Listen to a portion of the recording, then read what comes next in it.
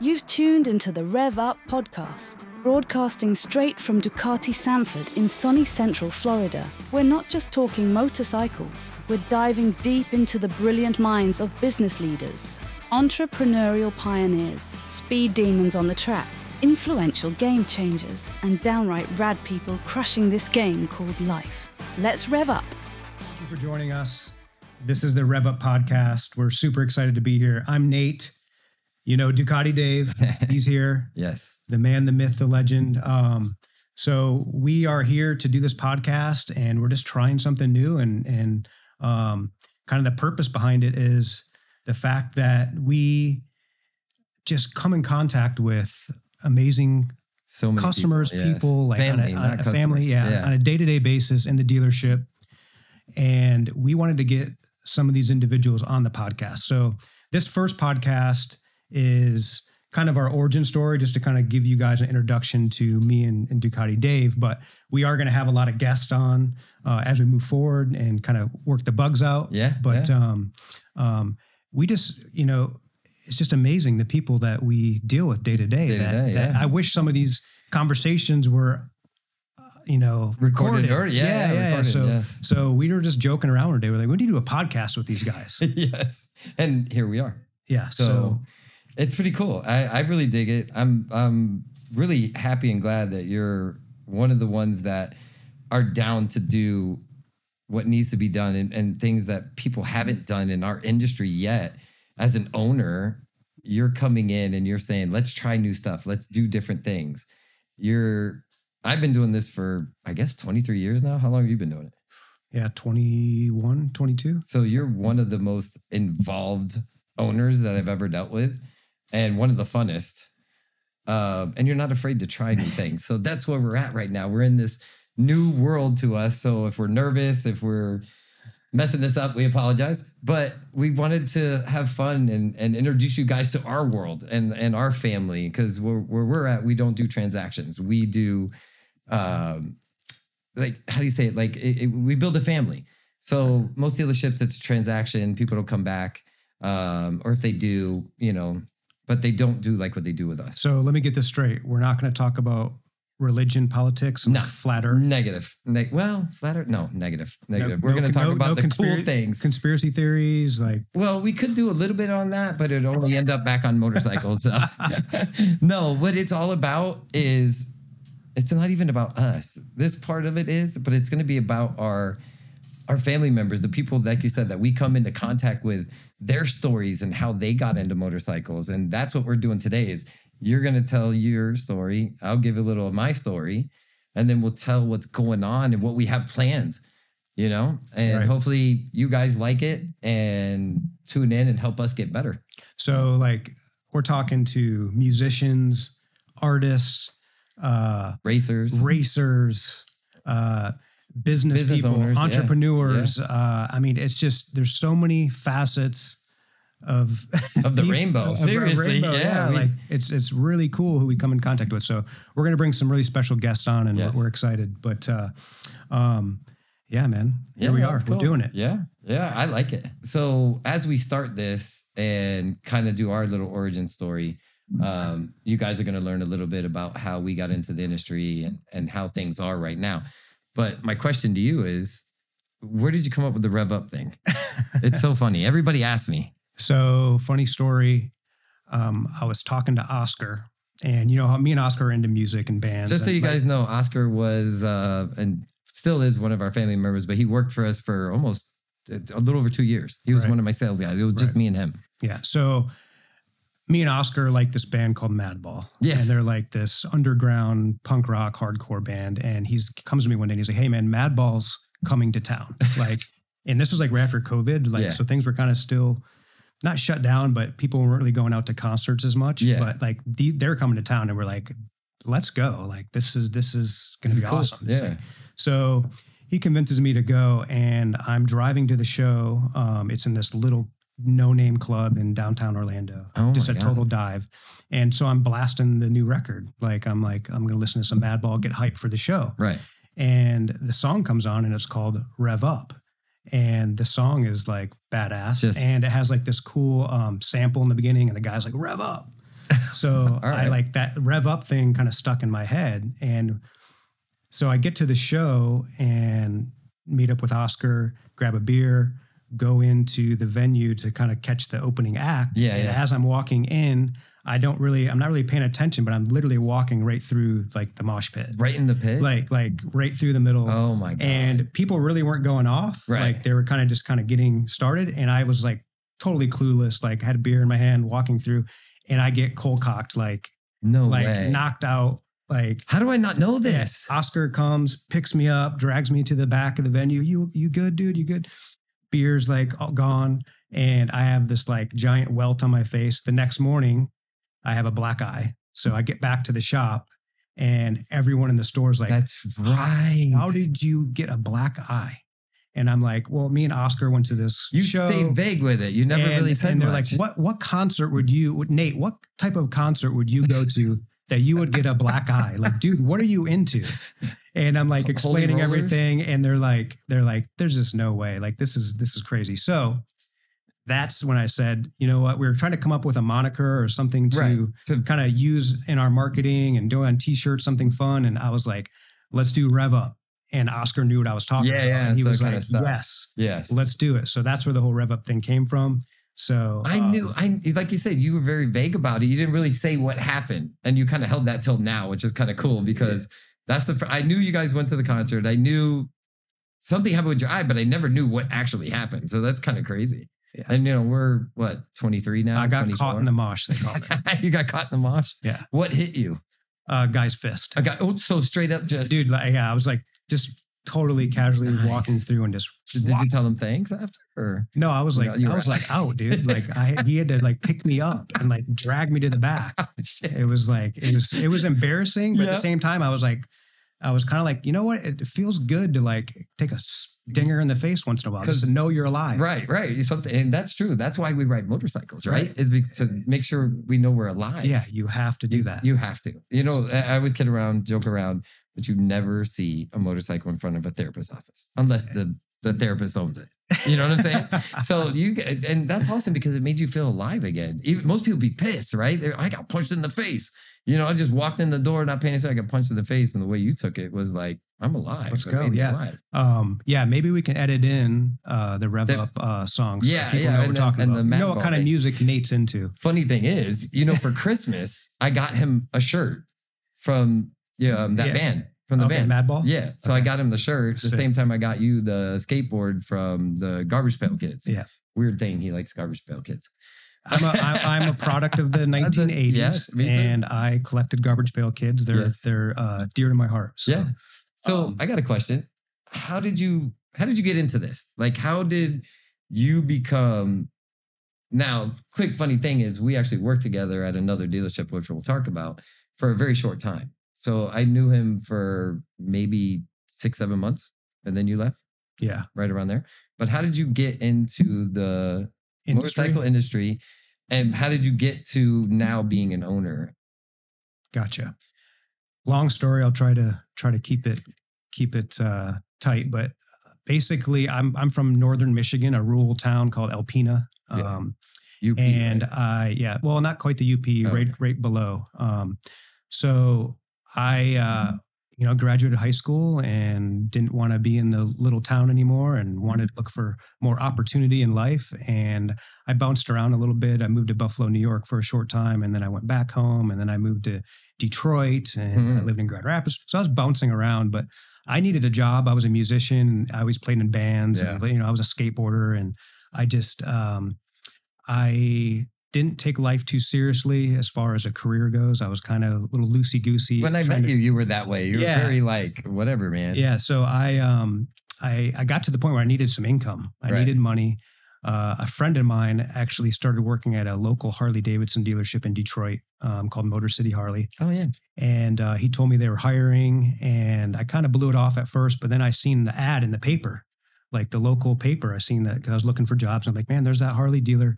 I don't know nothing about motorcycles. I don't know nothing about this stuff. I can't imagine they'd hire me, but the ad looked cool. It was like a like a skeleton, like riding a chopper down the road. It was like, it was like one of those like classic, like 90s chopper ads. Come here. So I'm like, that looks like a pretty cool place to work. And I knew someone that had worked there. So I went in and did an application, and just so happened my buddy was there, and he said, let me introduce you to the manager. He introduced me to this lady named Anne, and she hired me on the spot with no experience whatsoever. I didn't know. I mean, I'd never even ridden a motorcycle before. Right. And she just obviously needed some help. Right. Well, and you present yourself well, so it wasn't like you. Well, at that time, I probably had pants hanging off my ass and some Jinkos hanging off my ass and probably a mohawk or something. But anyway, she hired me, and I got started right away, and I literally got my teeth kicked in. So was it sales? You went into sales? No, it was parts department. Oh, okay. So she hired me for parts. Wow. So in Detroit,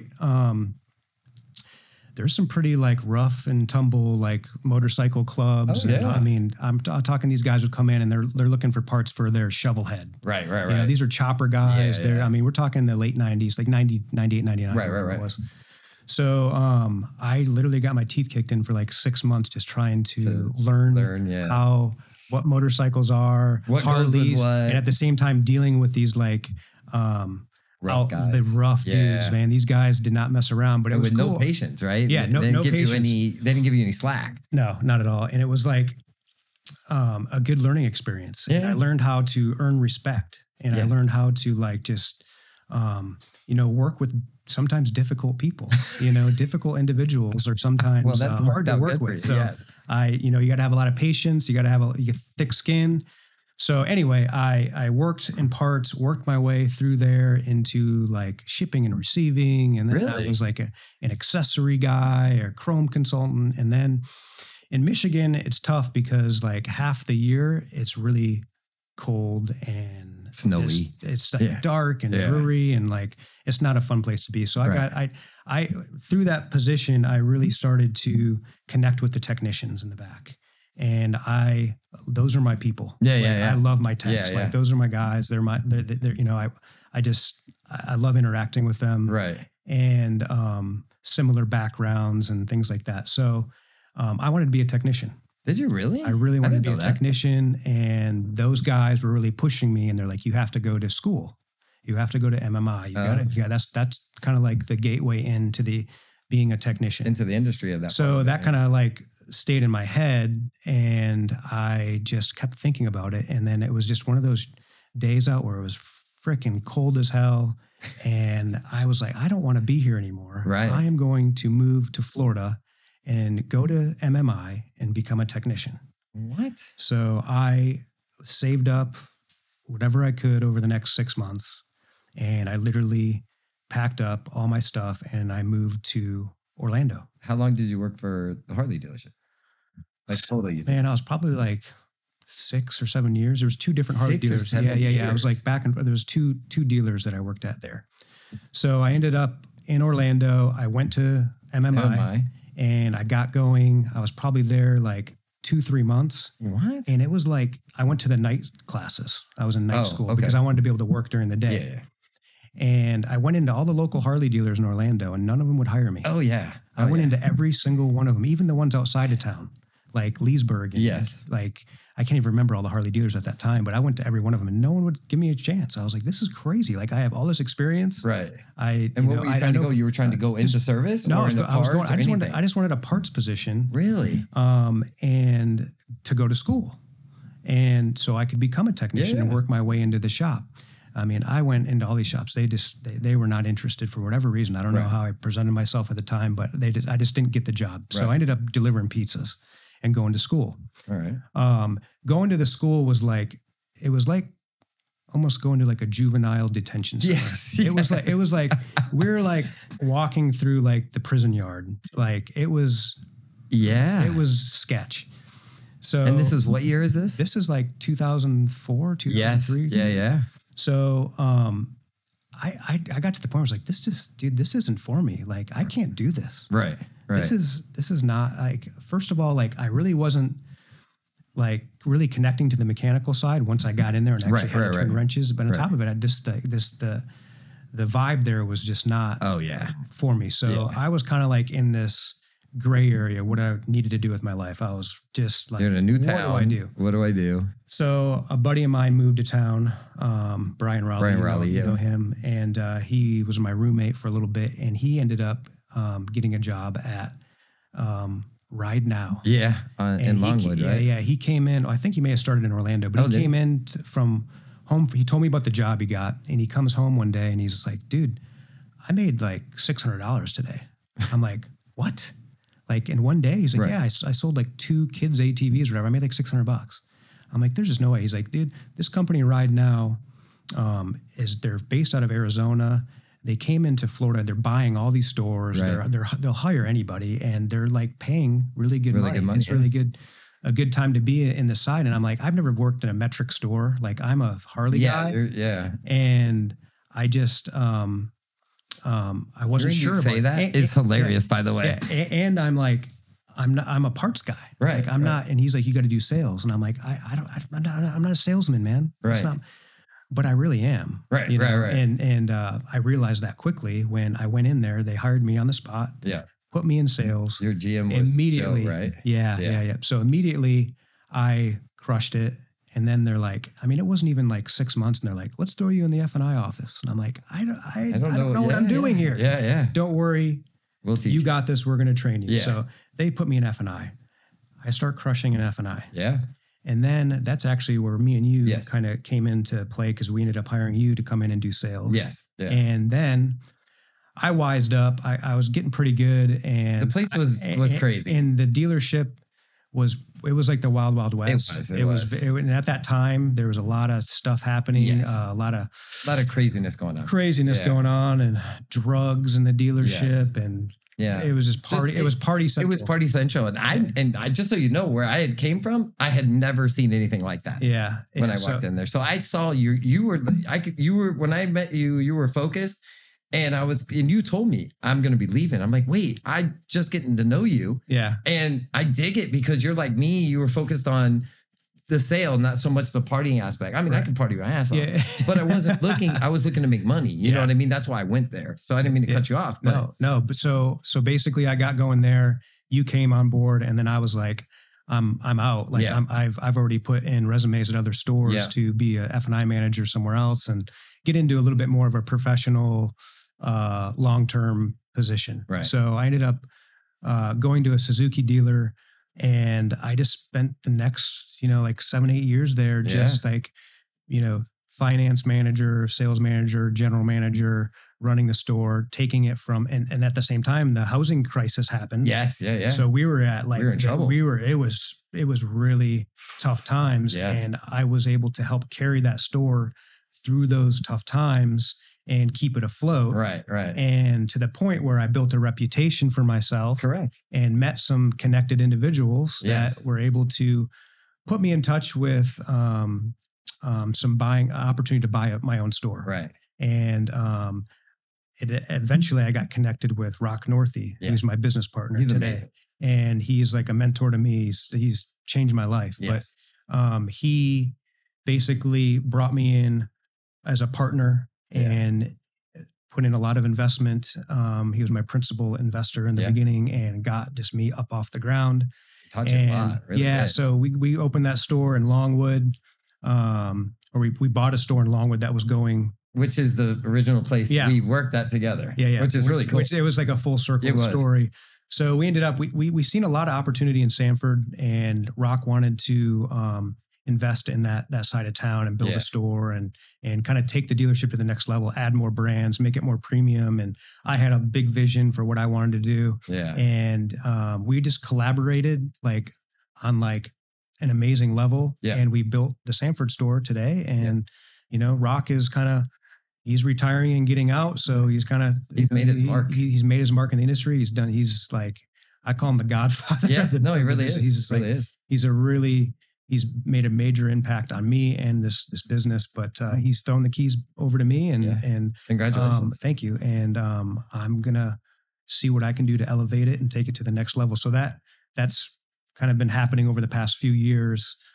as he's winding down and I'm moving up. But so that's my origin story, right, man. So you end up closing. Well, not closing, but you build Sanford, which was the smartest move you ever did because everybody always focused on Orlando, and Orlando is so like oversaturated with junk. So you guys coming here and taking that chance to move it to somewhere that people don't even know. If you are on I-4 and you sneeze, you pass Sanford. And it's a true statement. Like I've moved up here from Miami, and we'll talk about mine in a minute. But I've had times where my wife is like, "Oh, check it out. There was whatever in Sanford." I go, "Where was Sanford?" You know what I mean? Right. I've been here maybe before I started working here, maybe twice. Right. So it was a lateral move for us. We had the Longwood store. Yeah. We built that up. We outgrew it, and we decided we wanted to level up. So we built the Sanford store to relocate that business to Sanford. Yeah. And we did a lot of, research on Sanford. There's a lot of just opportunity here and growth and development and the people and the it's changing. It's really there's kind of a renaissance happening in their downtown community where they're really trying to invest there and make it a historical, cool downtown. And it's got a good vibe. Yeah. Unique restaurants, everything you can imagine, coffee shops. And it's just a really cool place to come down and visit and come down, take your wife to dinner, come, hang out. Yeah. And you feel comfortable. You don't feel like you're in downtown Orlando where you're like watching your back or, you know what I mean? It's really a neat place. And and I commend you guys for doing that because most people wouldn't have took that chance. Like even with the big store that came first, and then you had the Harley store over there. They were that's everybody knew about Sanford, to be honest. You got a failing mall and all of a sudden Sky Power Sports with Ducati Sanford, you know what I mean? Just pops up. And which to me is really cool because I think you brought more energy into Sanford. Like we're bringing more people in. You're bringing people that would normally never know what Sanford is into Sanford. Not only are they buying stuff at the store, but they're like, hey, where do I go eat? So we send them to downtown Sanford. So I think that's cool. I think that's something that it needed. And I think, and most people won't, they have to go with the norm. Oh, we have to put it here because a manufacturer wants it. Or, I think I can make more money there if I put it in Orlando, and it's weird because it wasn't easy. No. And, as we get moving on here, the podcast, I'll tell you more about, how the Ducati thing happened. And because I want to know. But I want to hear about your origin story. Oh. You heard about mine. I talked way too long. No, it's okay. Like yours is like. No, mine's weird. Just as. Yeah, amazing. Mine's weird. I grew up in Miami. Just growing up BMX racing and skating, and my life was all about BMX. Got into freestyle, and then of course you get your driver's license and you get a car, and you no longer start riding bicycles. So I got into building show trucks and stuff like that. And Miami was very toxic where I grew up, and I grew up first in a place called Cutler Ridge, and then my parents got divorced, and we ended up in Homestead, right? So it was either.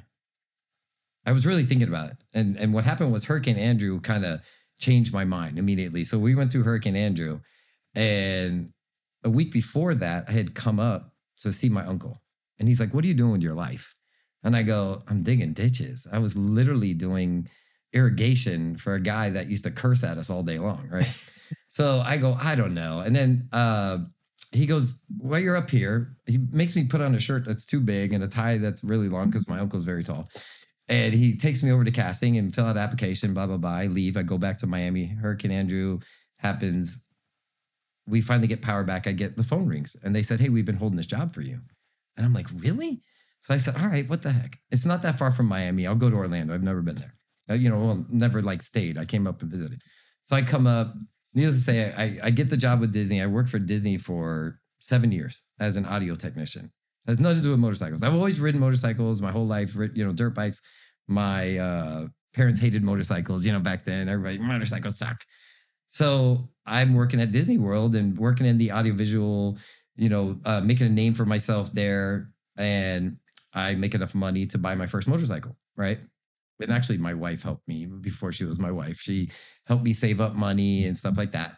And I meet a dude out riding, and he's larger than life. His name was Mike Hayes. He still is Mike Hayes. And he's like, what do you do for a living? And I'm like, audiovisual. He goes, you ever done sales? And I'm like, no, I'm not a salesperson. Right. So he goes, well, that's kind of what we're looking for. You know what I mean? You love motorcycles. You have this thing about you. And I'm like, really? And he goes, yeah. So I said, all right. So I put a suit, literally, because where I come from, when you go for an interview, you dress nice, right? So I put, a tie on and a shirt, and I walk in and I speak to this dude named Alan. And I'm nervous. I'm like, I've never done sales. I love motorcycles. I know a little bit about them, but I've never done sales. So he ends up saying, all right, you're hired. He goes, but don't ever come in here with a tie on again. And I'm like, really? All right, cool. So I work for it. Talk about a small world. Ed, who was in sales, moves into a manager's position. First day I'm there, he's training me. You don't know about this. So we start talking. He's like, where are you from? And I go, I'm from, so you probably don't know. It's Cutler Ridge, Homestead. He goes, what? And I go, yeah, because my wife's from Cutler Ridge. And I go, stop. Yeah. And he goes, no, for real. And I go, okay. And I go, what was her name? Or what's her name? And he goes, Alex. And I go, wait, what? And he goes, well, you would know her. He says his last name. He goes, you would know her as, Lopez, right? And I go, oh my God. And he goes, I was in love with your wife. And he looks at me and he goes, did you do my wife? And I go, no, man, I wanted to. We were young. And I go, no, but I wanted to. So he calls her. No, but did you really? No, I wanted to so bad. I wanted to. So she was beautiful. And she still is. And he calls her and she's like, oh my God. It was like that just, love in school, right? So he takes me under his wing and he says, David, you could be a douchebag sales guy. The, script style or you can treat people the way you want to be treated when you walk into a place. And I thought about that. And so he trained me for about a couple hours and he goes, go talk to this guy. I remember the guys. Do you remember the first person you ever sold a motorcycle Yes. to? I do too. I remember his exact name. I remember the bike. I remember everything, right? And all he told me to do was talk to the guy. Talk to the guy, see what the guy's interest is, see what he likes, see if the bike's right for him, and he'll buy it from you. And I go, there's no way it's that easy. So I just acted like a friend and got to know him. He buys the bike from me. My first time ever talking to a person, about motorcycles. And I went, oh my gosh, I kind of like this, Yeah. So he showed me more and more of how to be a good person. Don't be that normal used car sales style, you know, but ask for the sale. Don't be afraid to say, hey, buy the bike from me. What can I do to get you to buy the bike, right? So I stay there for a while. I get into road racing. I start having really, really a lot of fun road racing. And at the time, Mr. Weber, who owns Orlando Yamaha, he sponsored us. He paid for our races, me, Scott Cunningham, and a guy named Keith Jones. So I'm in heaven. I'm making money, right? I'm having fun, and I'm racing motorcycles. And some changes happened there. And my buddy Ed decided to move to Tennessee. And the vibe changed in there. So I ended up going with Lampy over at Kissimmee Motorsports. And he's getting into racing. So I'm pushing him and we're both getting into it. And just really a far drive for me in Kissimmee. So I end up even going to Harley Davidson. I worked at Harley for a year, which a lot of people don't know. Wow. And I meet Raleigh with you guys, right? With you guys. Yeah. So we start riding around. Well, I leave Harley and I go to you guys, right? And this chaos place happens, and I kind of love organized chaos and stuff like that. So I work with you for a short time. You leave, and I'm like, damn, you leaving is what made me step back and look, because I was like, all these dudes are just partying and going crazy, but I don't see my structure. Even though I'm a wild person, I still have structure. I still have, I want to sell a motorcycle or a unit, whatever it is. I want to have somebody have a great experience, right? And I didn't feel like I could get that there. You know what I mean? I felt like there wasn't a lot of structure there. It was a lot of fun. Don't get me wrong. And listen, Brian Rowley taught me so much about the paperwork part of it, the how to talk to people, how to make them feel comfortable when you sit down with a piece of paper and you're at this deal and they look at you like, and you got to peel them off the roof, because nobody understands when you look at an ad on a paper or on a website, on the internet, and it says the price is $11,995. They think that is your out the door price. And unfortunately, it's not. You still have taxes. You still have all these things. So he taught me how to kind of explain that Overcome to people. Overcome objections, right? So I end up leaving there. And this is when that housing market happens, right? Orlando's dead. The motorcycle industry, there's really not a lot going on. I'm trying different places. Nothing's working. Raleigh leaves and goes to Chicago. right? Yep. And he's working at the largest dealership I've ever seen in my entire life. He's calling me, dude, there's nothing going on down there. Come up here. I'm like, dude, I can't even afford a flight. He goes, I'll pay for your flight. Just come up. I go, for real? I said, all right, I'll do that. So I left my family for 3 weeks out of the month, and I would come home for a week. I walked in this place. There's 25 sales guys. You can't see them. There's nobody around. The place is so big. So my first month there, I sold 50 bikes. And it was insane. I had so much fun. So they start now paying for my flight to go back and forth because I'm missing my family. You know what I mean? And living with Raleigh, it is either a party all the time or it's a party all the time. There's no in between, right? So I'm older. Shout out to Raleigh. Yeah, shout out to Raleigh, bro. I'm older, so I can't party all the time like he can. You know what I mean? So I finally go, man, I got to go back home. I can't do this. We're working till 10 o'clock at night from 10 to 10 on Sundays too. It's wearing me out, but I'm making my money so I can take care of my family, right? So I come back, I get out of the industry. I literally start working on airplanes because the industry's still really not good. Yeah. Alex, who I meet in a bar fight in Chicago, no joke. I meet him in a bar fight in Chicago. Some guy's trying to jump him and his wife. And I'm like, I'm not going to let this happen. So I push through them and I turn around. I go, well, if you're going to fight him and this girl, I don't even know who she is, but he had a Chicago Psycho shirt on and I'm wearing the same thing. And I've had like 10 shots and a bunch of drinks. And I go, I don't know who you guys are, but you ain't going to jump this man by himself with his girl. So let's go. Yeah. And he looks at me and smiles and goes, all right, let's go. And these guys just go away. They're like, you guys are crazy, whatever. I'm like, you're going to jump a guy and his girl. We became close. Yeah. So he moves down to Orlando, works at a place called BMW Orlando on OBT, right? It was a skateboard shop with the ugliest bikes I ever seen in my entire life at this time because they were still that older 3, 4, 5. BMW is really... They've changed. Yeah. But let me tell you something, that S1000 is what got me back into the market. Yeah. Or get back into sales because that bike changed everything. And then, Ducati was coming up with their stuff and all these guys are coming up with theirs. So I worked for him there, end up working for that dealership. We grow so fast that we move into a bigger dealership on, John Young? Mm-hmm. And then I end up going back to my original origins, which is Orlando, right? Working there. You hire Alex. Yep. And at Longwood, he tells you guys are open for what, a year at that point? Yeah. So we had been open for a year. Yeah. The Ducati Sanford was open for a year. Oh, this guy was, how long? So you guys started the whole thing, but you didn't start Ducati for how long? Ducati came on I think 6 or 7 months after the original opening. Oh. So there was a bunch of things with Ducati. I had to a lot of hoops I had to jump through. Oh, yeah. To get that going. So, I guess are you? Yeah, because basically what I was saying is, Alex tells you, hey, you should talk to David, right? And Alex is telling me, call Nate. And I'm like, when you sit somewhere and you've been doing this so long, you have a lot of clientele. So I really didn't have to get up very much. Yeah. I had a lot of sales there and people liked me over there. So I was bored with life though. Yeah. I was in sales. I was kind of bored. I was whatever. And that opportunity came up where you and I spoke and I came in. So that's pretty much where I am now. I became the janitor at Ducati Sanford. The sales manager. So, but no, I'm the janitor based on what happened last week. Oh yeah. We'll get into that. We'll tell that on another podcast. Yeah. So, oh my God, that just made me laugh. Yeah. So I brought you on in what year was that? 2019. 2019. Okay. Yeah, because you were open 18, right? Right. 18, so with Ducati, so we had opened where we were opening Sky Power Sports Sanford. Yeah. We were a multi-line. We had all these other brands.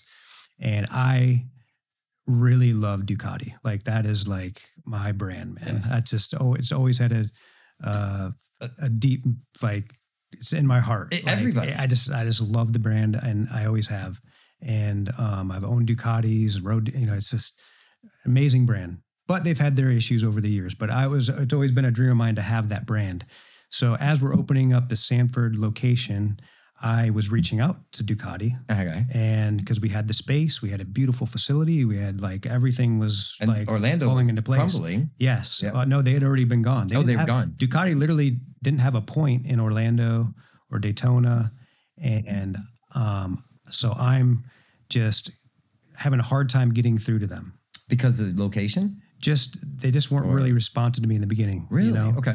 And I think there was a changeover in the reps. Okay. Like the regional managers or whatever. There was some type of changeover, Right. and I just couldn't get through. Well, eventually I got through to the new rep, which is, Ryan Niles. Yeah, Ryan. And he was responsive to me, and he was like, he wanted to like meet me and hear my story and hear a business plan. And he actually gave me the benefit of the doubt. So he came in and met with me, and he said, dude, like, and he's from Michigan. Yes. I'm from Michigan. Like we connected. My grandparents live in Michigan too, before they passed. And he was like, dude, I really like you. Like there's something about you. You have The like, business plan. you have what it takes to do this and do this right. Yeah. He's like, the only issue is Ducati's never going to do it because they want to be in downtown Orlando. Mm. And there's no way around it. Upper management's like, just put their foot down on it. Really? So I was like, okay, man, but you guys really got to reconsider it. So I kind of let it go. Yeah. And I just kept kind of tickling them, sending them emails and texts and notes and like, hey man, I'm here. We're building this store. Yeah. This is what we got to do. So I got to the point where Ryan was like, well, let me, one of our higher managers is going to, I can't remember. I think his name's Jay, is going to fly in. He wants to meet you too. We're going to go out for lunch, and he wants to hear your story. So take him out to lunch, and same thing. They're like, dude, we love you, but you got to be in downtown Orlando. I'm like, I cannot put a store in downtown Orlando. I'm already under construction. Yeah, you're building in a place. Sanford. I'm building a store. It's either you get in Sanford or we're just not going to be able to do business. And I just kept pushing it. And it got to the point, dude, I wrote a letter to the CEO, Jason Chinook of Ducati North America. I wrote a personal letter to him and sent it to him, and just telling my story again and what my plans are and my goals and what I want to do, what I can do with this store if we put it in Sanford.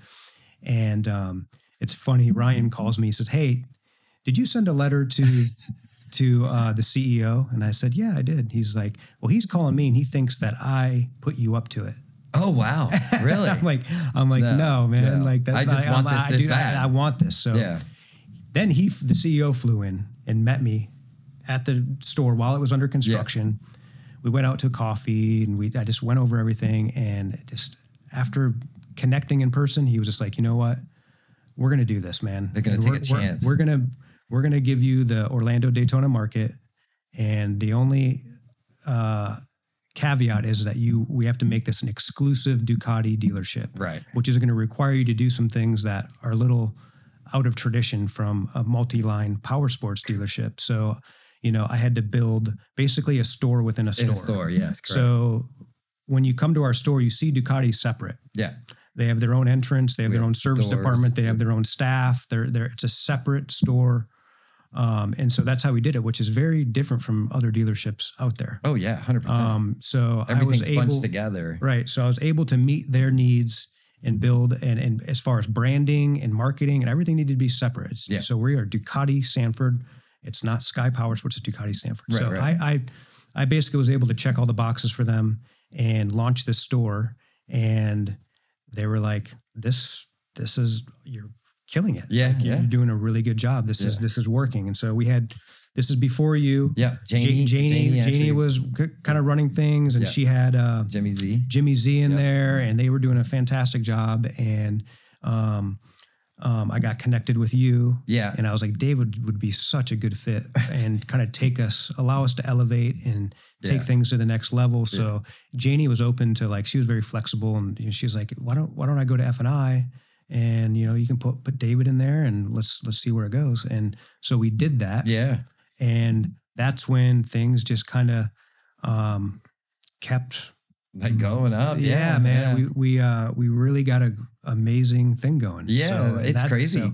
Well, and the reason why though is because when you and I sat down, I told you, I go, if I do this, I don't want to be like every other store, just like we're here right now. I said, if we're going to do a podcast, our origin one, this is probably not going to be your favorite one, but hopefully it is. But I wanted to do it different. You have a vision on the way you do things, and we have very similar thoughts. Yours is over here a little bit, but we always end up in the same area, right? So, what I wanted to do is different. You have a vision on the way you do things, and we have very similar thoughts. Yours is over here a little bit, but we always end up in the same area, right? So, what I wanted to do is different. You have a vision on the way you do things, and we have very similar thoughts. Yours is over here a little bit, but we always end up in the same area, right? So, I said, if we do this, you got to let me do it my way. And if it doesn't work, then it doesn't work, right? The only thing I wanted is just like we talk about like gun shops and stuff like that. You go in, you never feel comfortable. The guy's standing behind the counter. What do you want, right? And I always thought about that. And it always goes back to what my buddy Ed taught me. Treat them like you want to be treated, right? If you make people feel like it's not a transaction, you're being a part of something, they're going to come back. They're going to tell their friends. I know you can't make everybody happy, but you allowed me to come in and you taught me, look, this is how you have to do these things, which I'd never been a manager. I was a floor manager, stuff like that. But I was always kind of afraid to do that because there's so much work involved and so much a headache. And you know what I mean? But Ducati was rising and I could see that. Just like when I went to BMW, that S1000 had just come out. Nobody knew about it. And I said, this is going to change everything, right? When Ducati came out with their new stuff and started changing everything, I'm like, man, I want to be a part of that. And you gave me that chance, right? So you took a shot on me doing what I wanted to do, which is we're going to sell motorcycles. You know, we're going to make profit. We're going to do all those things. But that's not what it's about for me. It really isn't. It's about somebody coming in that has had the worst experiences at dealerships, or they walked into it and nobody spoke to them, or they hounded them, or stuff like that. I know in sales, it's do or die. I've never treated it that way, and I never will, but we've always been successful. We became successful. And you've done things and allowed me, you've trusted me to take your store and say, well, I'm going to treat it like mine and I'm going to do it the way I want to do, which is I'm going to put people in there. We started with a few different sales guys. We tried a few different ones. We brought Oscar in. Oscar did really good and he learned. And I never wanted sales guys, right? I want guys that are good people that can talk to people and I can teach them the little fundamentals about, you know, the sales part of it, right? And Oscar had kind of that good face and funny and stuff like that. And people really liked him. Unfortunately, he decided, you know, to go off and do cigars, which is kind of where I got him from. And so what I did for him and what we did for him was elevate his life because he went from something not really doing well to doing really well to now having a new family and doing very well. And I'm proud of him. And, you know, at first I was upset that he left. And I know you were too, because we both kind of dug him. We went to the Rock M concert, you know what I mean? And had a lot of fun. And it's always been that cool vibe on our side. You know what I mean? And I say our side and I hate that. But it is. It's the store is divided no matter what you say. You know, no matter we don't want it, but it is. There's a different vibe when you walk stores, into when you walk into our side versus the other side, you still get a great vibe over there. It's very cool. There's a lot of product over there and there's a lot. It's very overwhelming when you walk in there. Yeah. And that always worried me about that. But the way you put it together, it's not overwhelming. It's very welcoming on that side. Yeah. And that's what I wanted to do on our side was that whole comfort, because you're buying the most expensive motorcycles you can buy, right? Yeah. So whether you saved up your whole life for it or you're very wealthy, which when we get to our customers coming in, you're going to see the guys that have had hard times to the good times, you know, all those things from the guy who saves up all his money to the guy who could walk in and stroke a check for the most expensive bikes, right? And they all feel the same there. Yeah. And that's what I like. And that was, I always thank you for that because you gave me that. You told me, hey, let's see how this works. Yeah. And I know you watched. You sat there like, all right, what are you going to do? What are you going to do? So my philosophy's been, and I learned this from my mentor and partner, Rock Northey. He's amazing. 2 heads are always better than 1. And it's so simple. But when 2 people can get together and collaborate in a productive way, you're going to get so much better outcomes. It's like, it's such a simple thing, but you got to give, you know, I've learned that you really got to give your people autonomy to be able to make changes and do things and try things. And, you know, you're going to fail sometimes, but that's when you learn from failure. Right. So, when me and you get together and we talk about ideas, like, you know, it's kind of like we're hitting the ball back and forth. Yeah. Just trying and we're trying to just try new things. Right. And sometimes things don't work. And sometimes in most cases they do work. Yeah. Because we just have that collaborative, you know, I'm not mentality. Afraid and you're not afraid. You know what I'm saying? You want to try something that's kind of off. And I'm like, I kind of dig that because nobody else is doing it. You know what I mean? So I always respect that with you. That was from the first time I ever met you. You were always kind of different like me. You know, we walked in, we were with all these kids, but you and I were kind of off to the side trying to make money and trying to give somebody a good experience. And that's what you did here is you brought that in and you try different things. You're not Right. afraid to try it. Some people don't accept that. You know that. You'll say something in the manager's meeting and they all go, oh, God, great. You know what I mean? Because they're all focused on their sales and their stuff like that. To me, I listen to it and I learn from it and I go, all right, let me see if I can try that. And some things work, some things don't. Right. So Right. I dig it. And we have something special coming up, right? Yeah, for sure. So let's talk about the rise to number one. Oh, yeah. You know, how God. did that? So from us opening that dealership in late 2019 and, you know, within 5 years of being open, we're able to become the number one dealership in North and South America for Ducati for 2023. And that's just like something that I remember. I go to Italy for the conferences and you went to one as well. Yeah. And you watch those dealerships walk up on the stage and get that award. This thing here. That thing right there. And it's such like an honor. Yeah. And such an amazing opportunity. And it's so much effort and hard work to get to that. And I remember watching those dealerships walk up on that stage and just like, I just knew that I was going to be there and that I could get there. I knew it. Yeah. I just wasn't sure how fast we could get there. Right. I like to go fast. I like to win. I'm the same. But you know, when I first came in, you were in Italy. Right. Remember, you were at the conference. The conference when I first walked in the door. Right. So right. And it's not, there's a lot of heavy hitters in this industry and it's like a lot of the same guys winning it over and over again. And you know, what is Sanford? No one knew Ducati Sanford. No one knew at all who we were, what we were. And I was like, you know what, we're going to make a name for ourselves. Yes. And I couldn't have done that without your work, your effort, the team you've built. That, yeah. And I mean, it's a lot of this. I mean, sure. We hit the ground running from the beginning. Yeah. But we're just constantly enhancing and trying what we're doing, trying new things. And I think what really kind of put us over was the focus on community, building a community around the dealership, a family, and just really working to build that DOC, the Ducati Official Club, and working with the ladies and making them feel comfortable. The female riders, and just really just going outside the box, you know, looking at our social media. How can we go above and beyond in our social media efforts? What can we do? And you know what? The cool thing about the Ducati Award, it's not about how many motorcycles you're selling. No. And a lot of people out there don't know that it's not based on how many bikes you sell and how much revenue. Yeah. It's not based on that. Basically what they do is they look at a dealership from all aspects, from sales, parts, service, accessories, marketing, just the overall vibe they get. Because believe it or not, a lot of these like Ducati executives, high level people in that company from the Italy side and in North America, they watch us. They look at all the dealerships. Yeah, they watch everything. They follow us. They keep an eye on things. Yeah. And so basically they hand select a group of dealers and then they kind of debate about it. And then they select who they feel is the best choice. Yeah. And they picked us. Funny story. So when you sent me last year, which let me explain to you, what sucked is that they did, and I'm not going to lie, I feel some type of way about that. They did a digital conference this time because when we found out we won, Nate and I, first words we say is we were going to walk through on that stage like gangsters. I was going to float across that stage.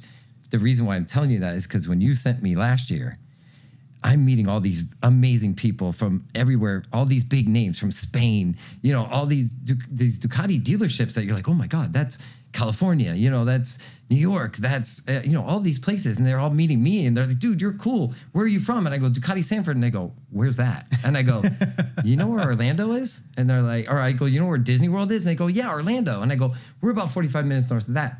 You're in Daytona? No, we're a little bit before that. Yeah. So they didn't even know. So it kind of goes back to that, you taking that chance to put it in this place of a place that nobody ever heard of. Right. And when you watch the live thing where the guy says, Ducati Sanford, you know what I mean? The people are like, wait, what did he just say? Yeah, what was that? What was that? And I get that to this day is like people, you guys won? How did you win?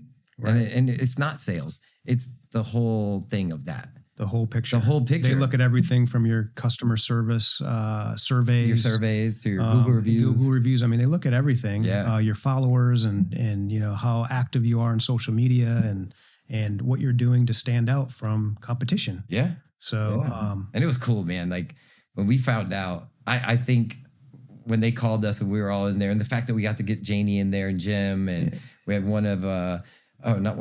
we had the sales guys, both sales guys in there, Cody and Zion, and we had Brian, and we're both sitting there and we're on camera and we're looking at him, and the way he's talking, I'm thinking, did Ryan just resign? Because he goes, oh, it's been a long process, and and Nate and I have been working together. And I'm like, oh wow, he's resigning. This is really weird. You're thinking he was playing it off. Yeah, it's going to be an unveil or something of a bike they're going to show us, and I'm like, why would they show us a random bike? So I didn't even think about it. And then he says, well, we're going to let you know that you guys won the best dealership. So all I heard, to be honest, was North and South. So I thought we won the region. Yeah. Right. And then so I walked out. I was like, wow, that's cool. Everybody's congratulating me. You turned around, congratulated, give me a hug. I'm like, wow, it's cool. We won the region. And was it you or was it one of them goes, I go, that's cool. We won Southeast and Northeast region. And they go, no, dude, we won North and South America. I went, wait, what? Because when I was there, it was the big names. Like you said, it was. Well, the cool thing is we're a big name now. Yes. We are a big name. We're coming for you. Yes. I said, let's do like a three-peat. Let's be like the Lakers or the Bulls. No pressure. We're like Jordan era Bulls. Yeah. Like we're gonna three-peat this thing. Yeah, right? no. So we're going after it. Well, what's funny is when I told you that when we went there, and I always wanted it. You know that. I wore your ass out. I want to win. I want to win. Whether it's Southeast, I want to win. So from the time I walked in the door, we get our monthly thing where we're, for the Southeast, it's, South, West, North, all these, and I'm always in the top three. I always want to be number one. I know that sometimes we have good months, we have bad months, but we never stay off that top three every month, right? So I was always really proud of that, right? Yeah. And then I go to Italy, blah, blah, blah. I see all these guys win, and I look back and I go, I told you, I'll be honest, I don't think we're ever going to win that. I really don't, because they don't know who we are. And that's how I took from that, because every time I talk to somebody, they didn't know who Sanford is. Now they do. Yeah.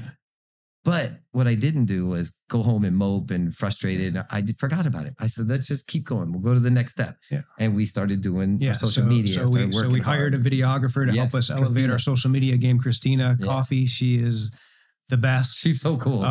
Love working with her. She's just taking us. She made us do this. Yeah. Because we tried one and it was okay. But so she's amazing. We got involved with charity work in the community, with the DOC and working with, children in need and Advent Health. We did the bicycle drive with Tony and what's the name? Oh, the Sharing Center. Yes, the Sharing Center. I apologize. The Sharing Center, Advent Health, the drive for the school supply drive. You changed that though. Just so you guys know, he went into a bank and he saw this little thing sitting over there, and he asked the people behind the counter, "Hey, what's this up for?" we have middle school? Yeah, middle school, local middle school that's struggling. We're trying to get supplies together, and it was it wasn't the basket wasn't getting filled up. Right, it wasn't getting filled up. And so he asked them, "Hey, do you mind if we help out?" And of course, they're probably like, "Yeah, whatever." How many people say that?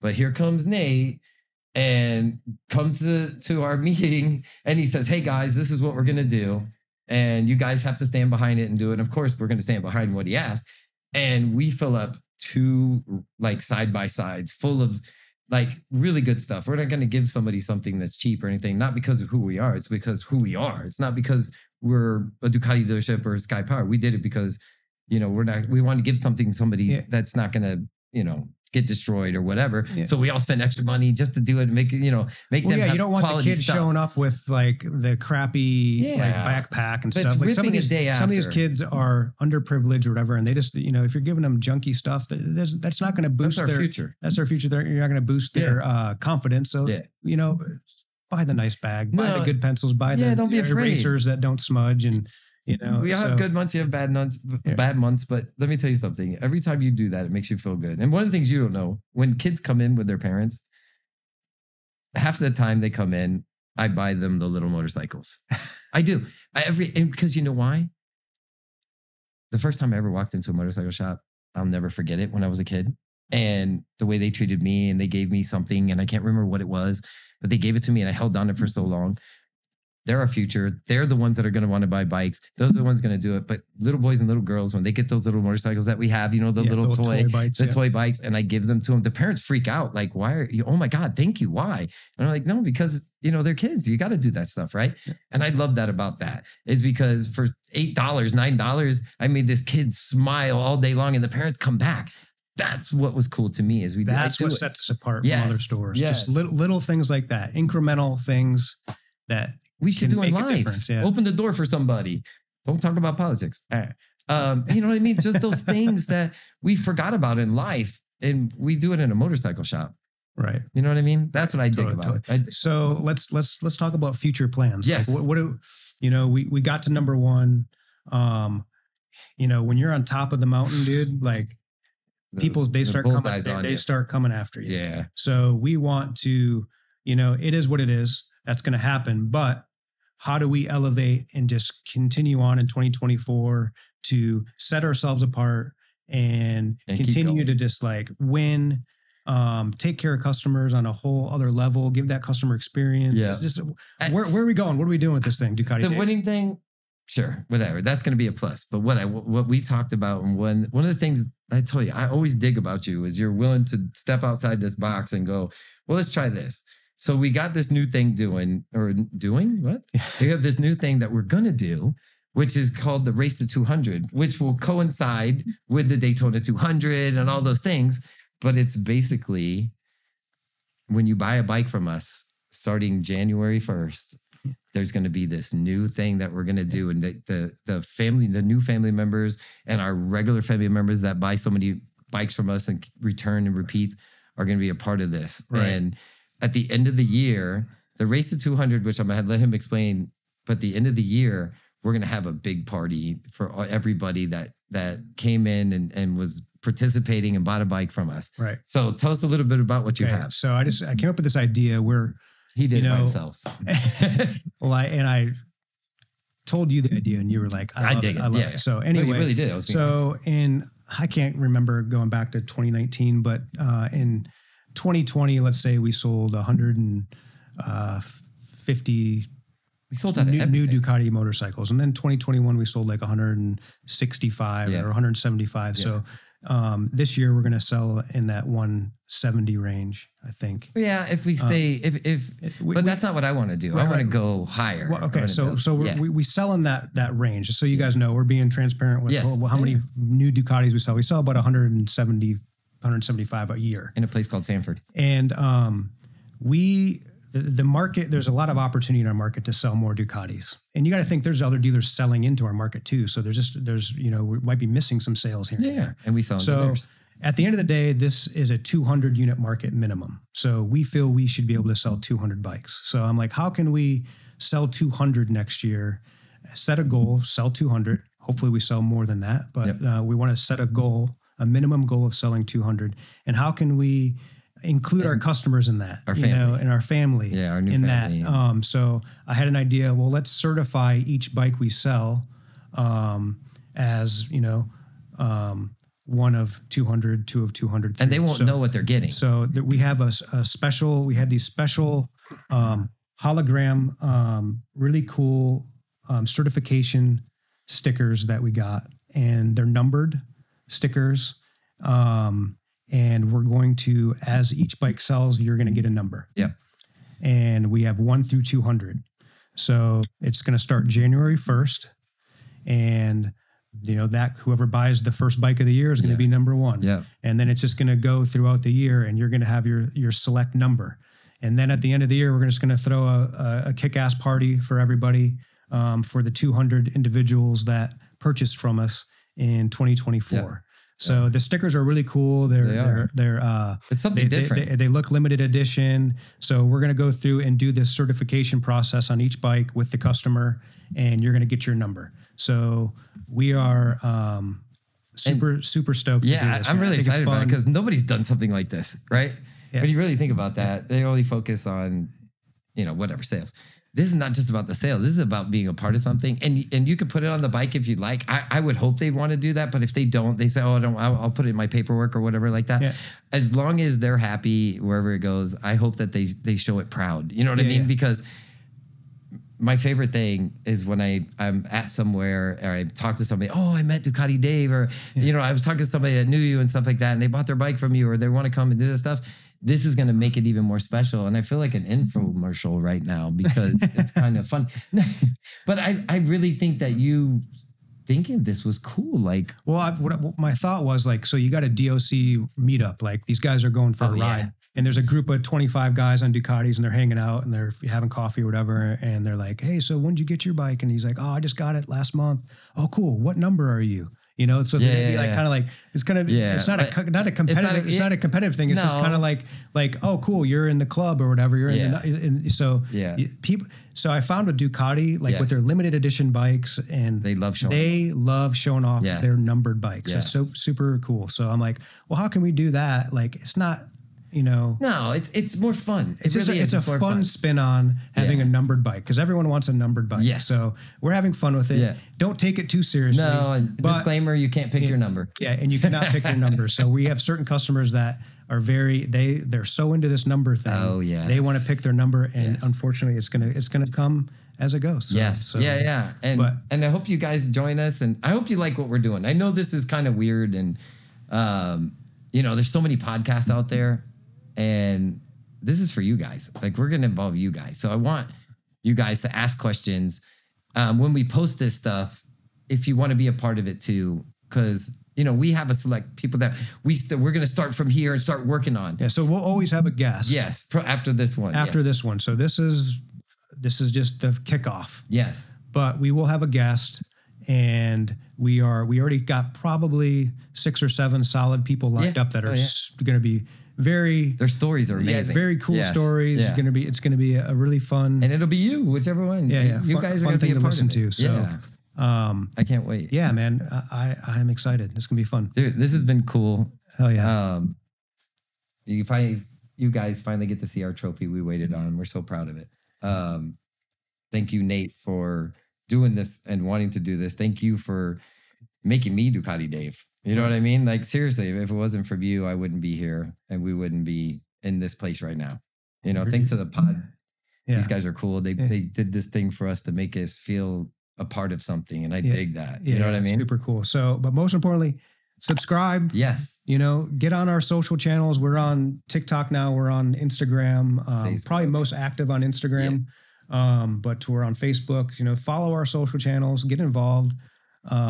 Follow our Ducati official club. Has an Instagram as well. Those guys are doing amazing things with rides and charity and events. Yes. And then actually tomorrow night, this podcast might be a little later. A little later. But we're having a party tomorrow night for the award. It's at 73 Moto in downtown Sanford. So thank all our family members. We're gonna, it's pretty amazing. Yeah, no, it's cool.